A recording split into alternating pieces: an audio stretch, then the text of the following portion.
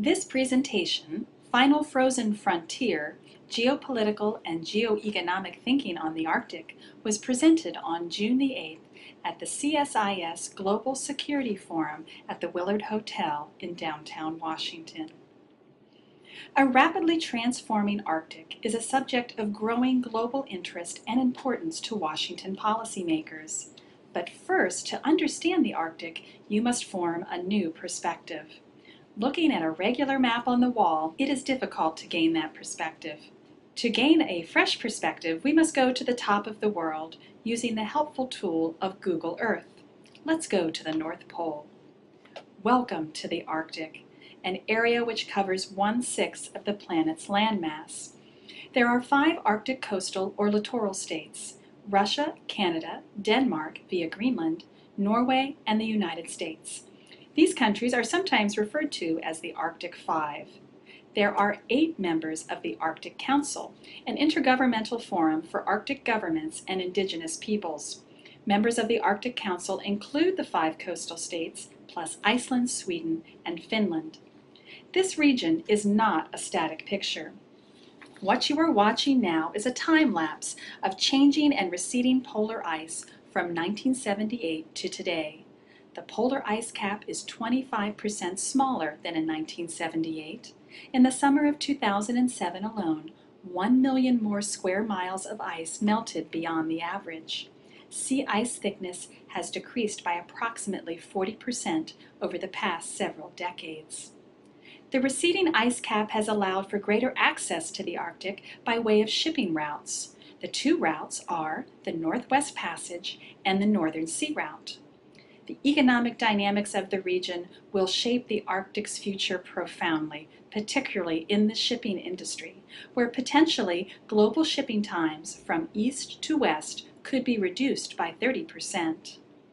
2 German ships from the Beluga Group, shown here, traveled in the summer of 2009 from South Korea to Rotterdam through the Northern Sea Route, marking the first commercial transit through the entire Northern Sea Route, reducing the trip by 3,500 miles and 10 days.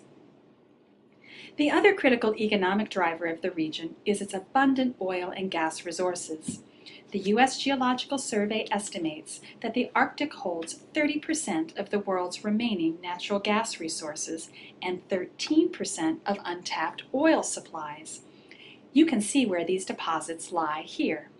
84% of the oil and gas is offshore in waters less than 500 meters deep. While most Arctic oil and gas resources are found within the exclusive economic zones of the coastal states, shown here, some are located on disputed boundaries. The recently ratified Norwegian-Russian border demarcation agreement is an example where Arctic border disagreements have been successfully resolved. With the increase of commercial and human activity in the Arctic comes the need to ensure safe transit, protect borders, and provide adequate protection and safety of life in extreme climatic conditions. To adequately protect shipping, icebreakers are needed. Let's travel to Murmansk, Russia, and take a look at some of Russia's nuclear-powered icebreaker fleet. Countries must now protect borders that were once protected by ice and inaccessibility. Arctic coastal states train their military personnel to operate in severe conditions. Let's travel to the Canadian Northern Territories, where we find Canada performing in its annual joint exercise of its Maritime Command and Coast Guard operations, Operation Nanook. Recently, Canada invited Denmark and the United States to participate in this exercise. Search and rescue will be a prominent feature of the future Arctic security landscape.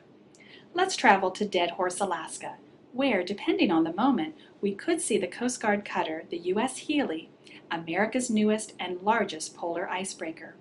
Next year, the Healy will be the only ice-strengthened vehicle in the U.S. fleet. To underscore the importance of search and rescue, May of this year, members of the Arctic Council signed a legally binding agreement on international search and rescue. This map outlines the sectors of responsibility of each Arctic Council member. And we can see by this footage that robust training and exercising in the Arctic will be vital. In addition to the economics and security dimensions, the Arctic is a place identified by strong international cooperation and coordination to protect the fragile Arctic environment, also to ensure sustainable development and reduce the effects of climate change. This has been the mandate of the Arctic Council since its creation in 1996. Let's go to Stockholm, Sweden. The Swedish government currently serves as the chair of the Arctic Council until 2013. Here is a picture taken in May of this year in Inuuteq, Greenland, at the Arctic Council Ministerial Meeting.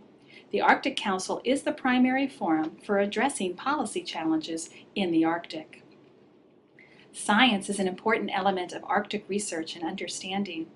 Let's travel to the Norwegian Ice Center in Svalbard, Norway, one of the most modern Arctic research centers in the world. Finally, one non-Arctic actor in particular has taken an active interest in Arctic science and research, and that is China. The newly created Polar Institute of China has signed an agreement on polar research cooperation with Norway and is present in Svalbard.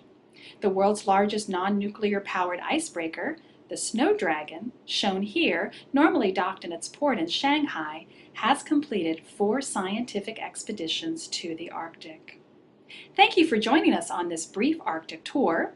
To learn more about the CSIS Arctic program, the geopolitics of the High North, check us out at arctic.csis.org.